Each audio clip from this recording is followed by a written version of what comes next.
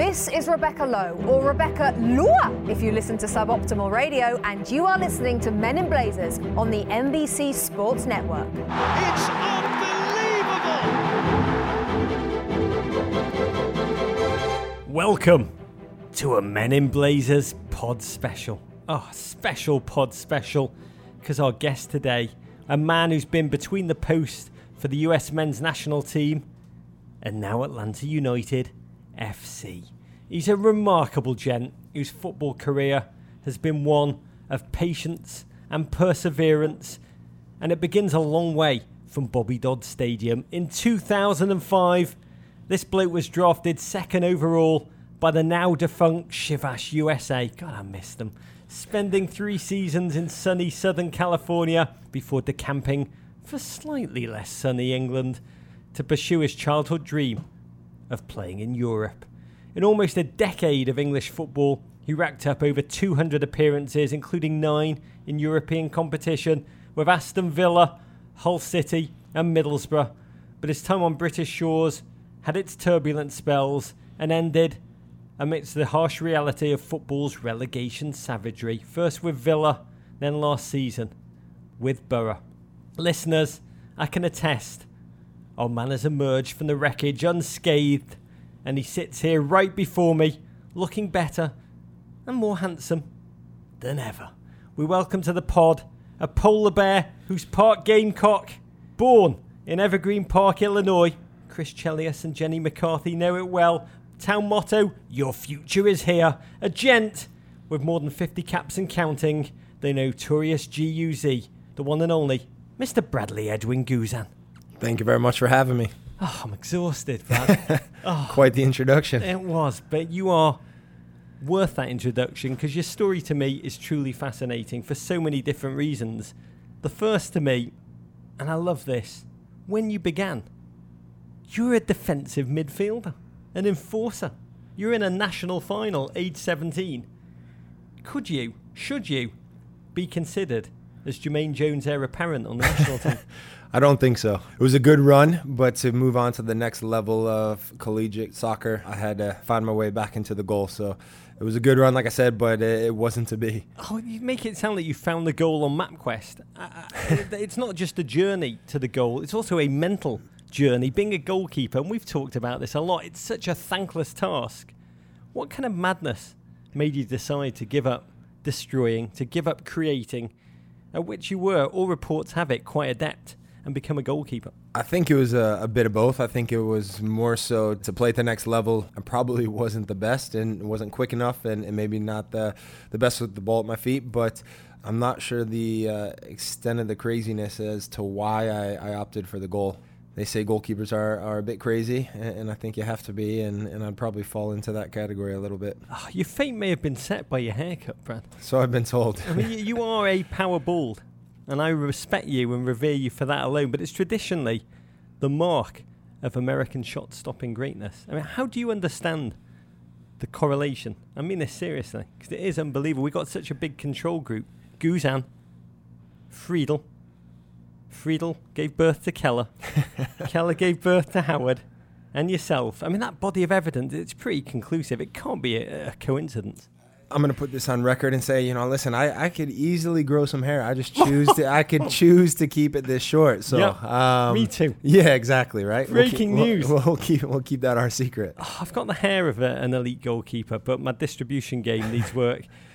The early part of your game, though, was a battle to assert yourself. 2007, MLS Goalkeeper of the Year. And then you moved to England.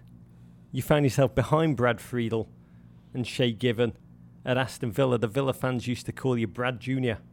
or Son of Brad, I think was one of their early nicknames. And then the national level, you spent nearly a decade on long-haul flights back to the US men's national team to serve as Tim Howard's backup.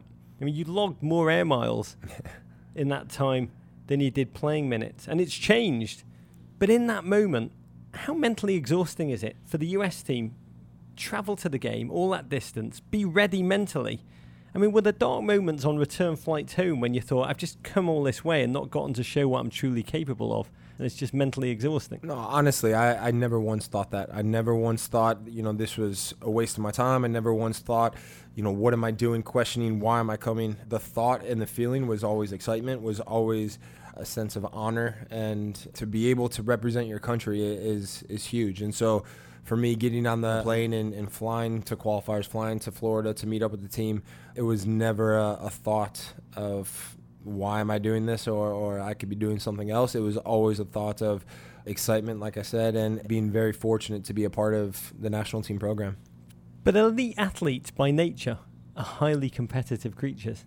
I once asked Tim Howard how he felt whenever he was on the bench and whether he rooted for the number one goalkeeper to make a mistake. And he scratched his head and he said, I'm going to be totally honest. Yes, yes, I do. Because I want my chance. Do you relate to that? Yeah, listen, you can understand that, and you can understand where he's coming from, because with goalkeeping, there's only one position for one player. So it's not like you can change formations. It's not like you can, in the 60th minute, make a change to bring someone off the bench and give him a chance. It's a run of form where if the guy in front of you is playing well, or even if he's not playing particularly well, but the manager believes in him, it's sometimes difficult for a number two to get an opportunity. When your chance came, you took it at club level and then some. You were Aston Villa's Player of the Season in 2013. But your last two campaigns in England were long and gruelling. Aston Villa won 3 of 38 matches and were relegated to England's second tier for the first time in 29 years. And then Middlesbrough went 1 and out in the Premier League, battling relegation from the off. They won just 5 games all season.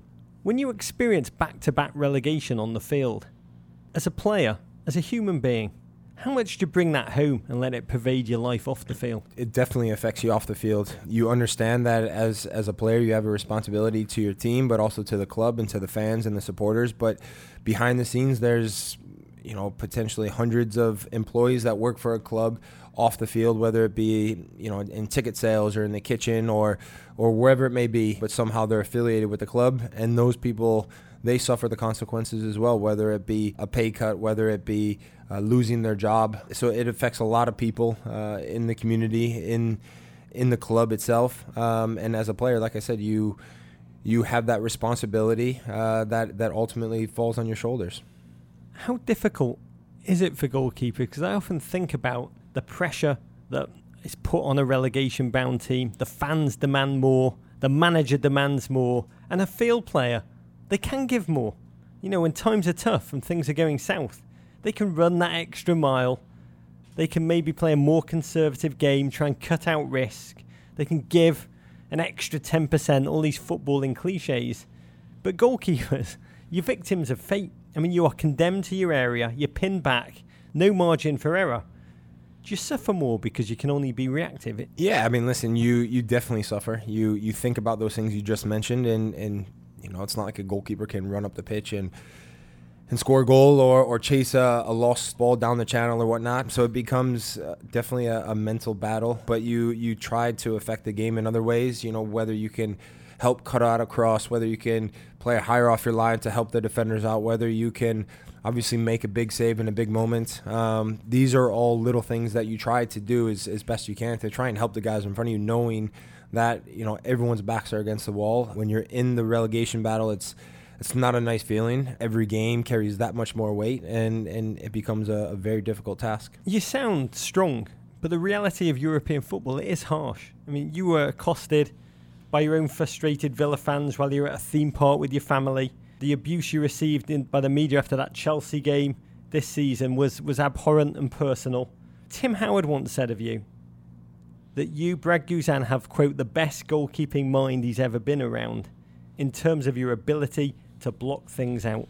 What process do you use to repress dark forces while still allowing constructive criticism in? Talk us through how you do it. I mean, I think, listen, we're all human. So, of course, when you hear, negative things about yourself or you hear negative things about your team, it's not a nice feeling. But you have to have the ability to take that negativity in general and be able to apply it in a positive way. And so the next day, whether it's in training, whether it's in a recovery session, whether it's in a video session, you have to use that negativity to try and get better. If I had a time machine, sadly I don't, but if I had a time machine and we could go back 2 years and you could give the Brad Guzan of 2 years ago some advice that you've learnt from the hardships of the relegation battle, what advice would that be? Make more saves. Make more saves and prevent the team from being relegated. I mean, like I said, listen, you talk about it, but it's a serious thing. It's not nice to have, obviously, on your resume. But ultimately, I would say, listen, things will be okay. Because at the time, it was you take things personally, and you're not sure where to go, where to turn, and you have to find a way to keep moving forward. I interviewed Arsene Wenger last season, and he said to me, the single quality that sets apart professional footballers from those that do not excel to that level is ultimately their tenacity. And when I watch you play in England over the past 9 seasons, I mean, you have shown that game in, game out, whatever the results. But the decision to return to the United States, to MLS, to Atlanta, after grinding your way into first-team Premier League football over 9 seasons, year after year, what were the factors you thought through? Being over there for 9 years is and was something that I'm very proud of, because for an American to go over there and, good or bad, leave a footprint. And most of the time, especially when I first went over, there were guys that were going over for maybe a year to 2 years and coming back. And I wanted to really give it a go. And so when I wasn't playing at the beginning, I said, listen, going back home wasn't an option. I wanted to stay. I wanted to fight it out, grind it out, and tenacity. And I wanted to make my path and really experience European football and experience playing in the Premier League. And I was very fortunate to be able to do that. In life, sometimes there's other things outside of football. There are. Apparently. Second piece of news we're breaking. I Number know, one, right? Brad Guzan, bald by choice. Number 2, there are things outside of life that are bigger than football. Right. And so with 2 small kids, we were ready. My wife and I, we were ready to be closer to family and be in the U.S. So when you put all the things together, we were ready to come back. Did Tim Howard leaving the Premier League to join MLS's Colorado Rapids, did that factor in at all? Did his move almost give you permission to do the same? No, not really. I mean, I think we were obviously at 2 different age levels in terms of his success and what he's done at Everton and starting at Man United. It was unbelievable. And seeing him come back, and obviously we're quite close, and he was kind of telling me some things about the MLS that he wasn't used to and how things have changed in a good way. But no, I don't think it affected my decision. Was it a tough decision for you? One you had to grapple with, agonise over with your partner? Or did it just suddenly feel right and come with its own sense of relief? I think it was a bit of both. There were definitely some conversations, with my wife, Brianne, and we spoke, and, we had those conversations almost nightly in terms of, is this what we want to do? Is this what I want to do? And so, yeah, there were some tough nights. And now it's made. Did it come with relief? Not so much relief, but excitement. I'm excited to be joining a club like Atlanta United. I'm excited to be back in the MLS where I first started my career. I've always said I wanted to come back, and to be now in the MLS where it's grown in leaps and bounds since I left it is fantastic. I mean, the word you use, excitement, easily applied to the team you're going to, Atlanta. A dizzying delight they are to watch. Positive, attack-minded football, potent young stars in Miguel Almiron and Joseph Martinez. 47,000 packed into the booming, sold-out Bobby Dodd Stadium. But for you, it's a new team, a new locker room culture to fit into. How does that make you feel? Do you feel excited? Be honest. Do you also feel nerves, apprehension that you're starting over?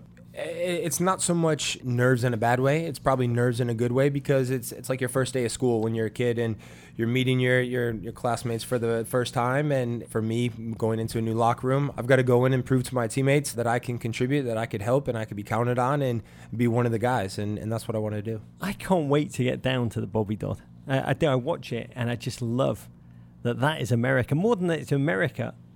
It's southeastern United States. You went to school in neighbouring South Carolina. Go Gamecocks. You played your home games at the Graveyard, one of our favourite college soccer stadiums in the country. For those who haven't seen it, one side is stands, the other is truly a graveyard, right? It is, cemetery, yeah. Oh, bury me there now.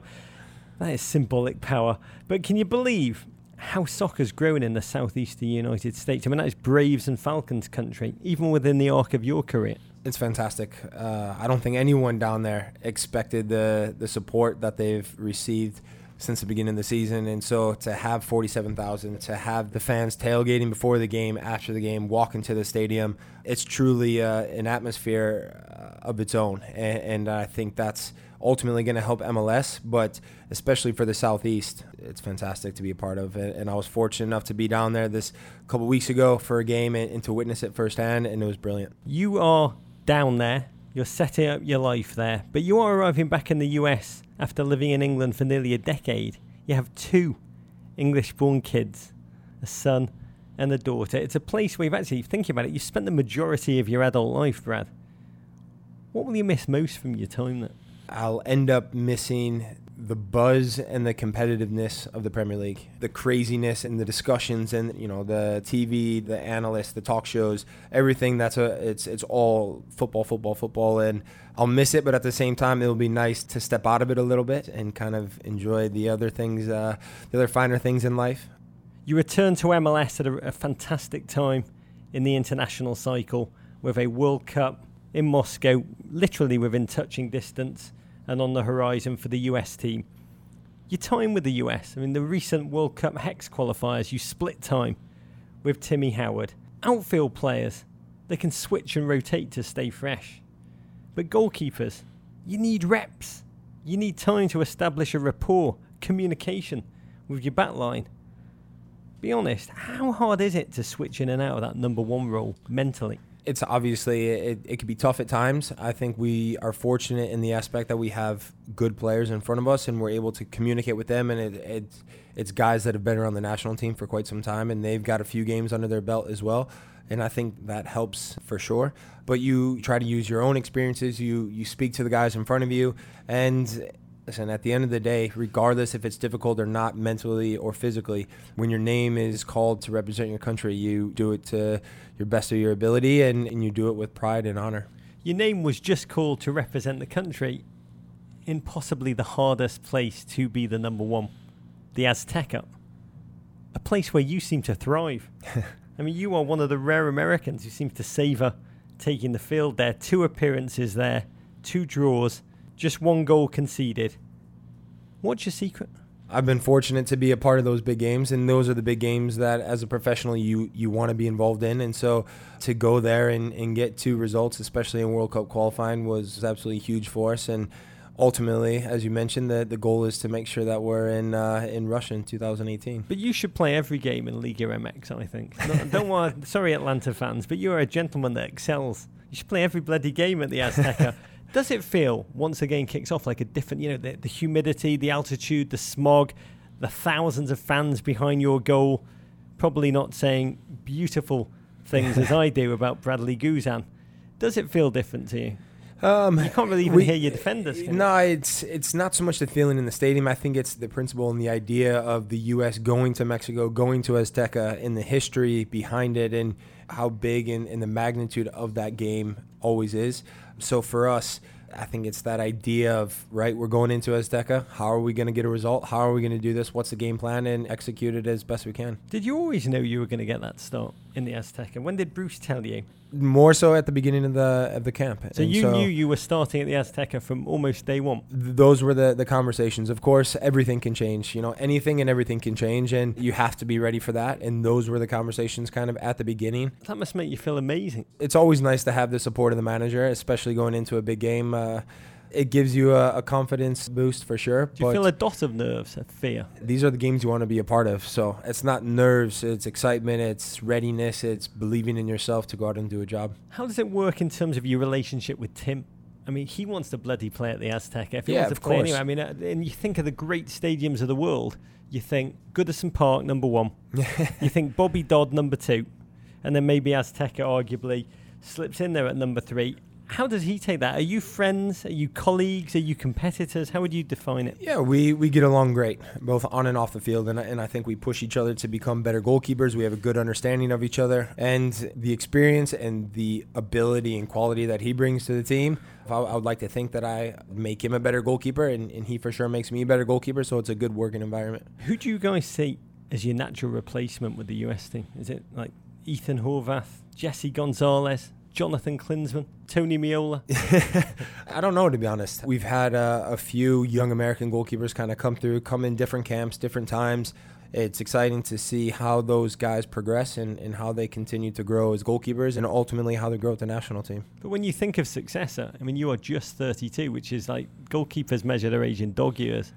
I mean, that's what I'm saying. Still young. Give me some time over here, you know? You do. So where do you see yourself in your career? You do feel like you've just moved through the youth of your career. Brad Friedel played till he was like 70. I know. It's funny because Tim and I, we speak quite regularly about how, as you get older and how your body changes, how it's affected in terms of training and what you do in a training session in terms of how many times you hit the ground and whatnot. So you have to be, mindful of that. But at the same time, I still feel that I have a lot to offer. I have a lot to give. And yeah, I'm excited to be a part of a club where I think I can have a long future. American Gigi Buffon. Yeah, possibly, right? Why not? I think he looks a little bit better than I do. Oh, he's had some work done.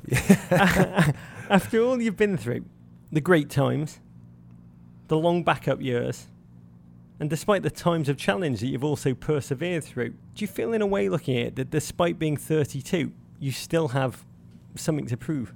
I think you always have something to prove. I think with goalkeepers, especially goalkeepers, you're constantly learning the position, learning different situations. You're seeing different situations in a game. So as a goalkeeper, I think you're always trying to prove to yourself, prove to your teammates, your coaching staff, the fans. You go out there with a bit of a chip on your shoulder that you want to be the guy and you want to make sure that nothing gets past you. The learning. Does that mean the best years still ahead as you mentally... I hope so. Like you mentioned, Brad Friedel, Gigi, all these guys, they play into their late 30s, early 40s, and there's a reason why. And I think if you have the right mentality, knock on wood, keep yourself fit, no serious injuries, there's no reason why you can't carry on. Oh, please God, let that be true, Brad. I got to say, I love watching you, not just athletically, but as a human. Your tenacity, your resilience, to me, they're inspirational wonders. So on behalf of all of our listeners, on behalf of every US men's national team and MLS fan, Brad Guzan, welcome home. You're an American treasure. Courage. Appreciate it. Thank you very much.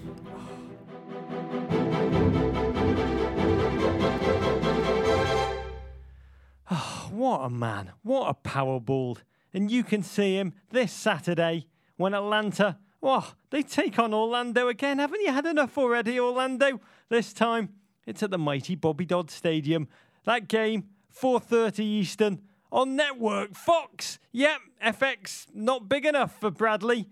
Oh, he's going to be on the network. We said it before, and we'll say it again and again, because we love flogging dead horses on this show. Pray for Guzan, people. #courage.